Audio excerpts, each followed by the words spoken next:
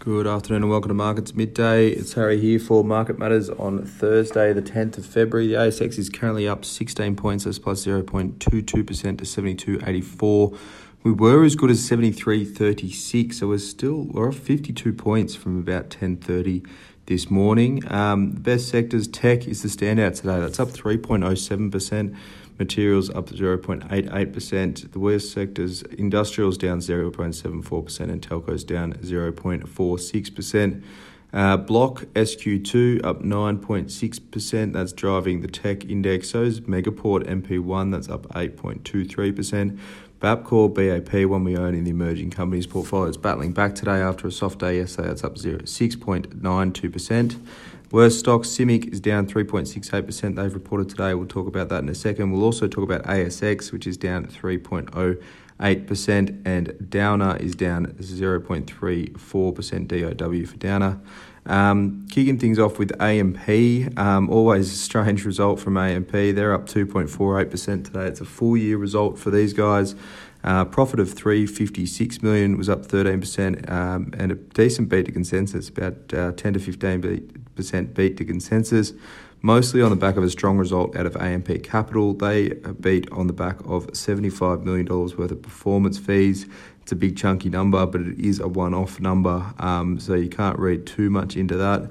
Wealth continues to see outflows. They lost $1.1 billion in the fourth quarter, but that was still a little bit better than expected. Cost out programs doing pretty well. They're looking to target $300 million of costs out of the business. So $775 million of costs was in line with guidance. So decent numbers, beats, one-offs helping them a lot. But markets giving them credit for what they've done. Looking to spin out the AMP Capital business this half. They're targeting 2 times market growth in AMP Bank. And looking to maintain margins in wealth. So if they do all that, it looks all right. The AMP Capital spin out will be a sort of big deciding factor for where this business goes from here. CIMIC, CIM, it's down 3.68%. Also a full year result from them. It was a 3% miss. Profit was up 15% to $405 million.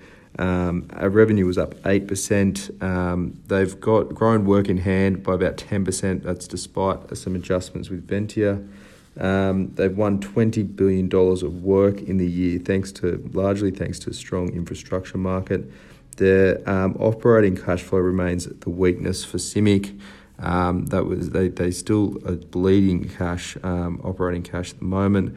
Guidance missed as well. NPAT's expected to be $425 million to $460 million. It's about a 6% miss to consensus at the midpoint. Consensus is about $471 million there. So messy result for CIMIC, and they're getting hit on the back of that one, the worst performer of the ASX at the moment.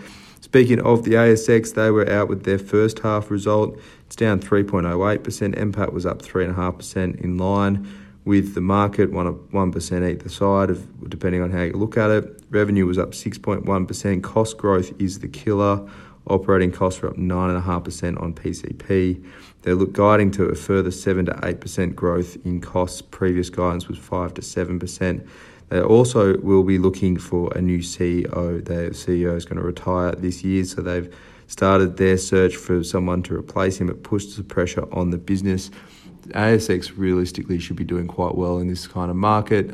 Plenty of IPOs hitting the boards, which is a good driver for their profits, but not really seeing that with operating costs coming through worse than expected. Looking around Asian markets, Japan's Nikkei, that's up 0.95%.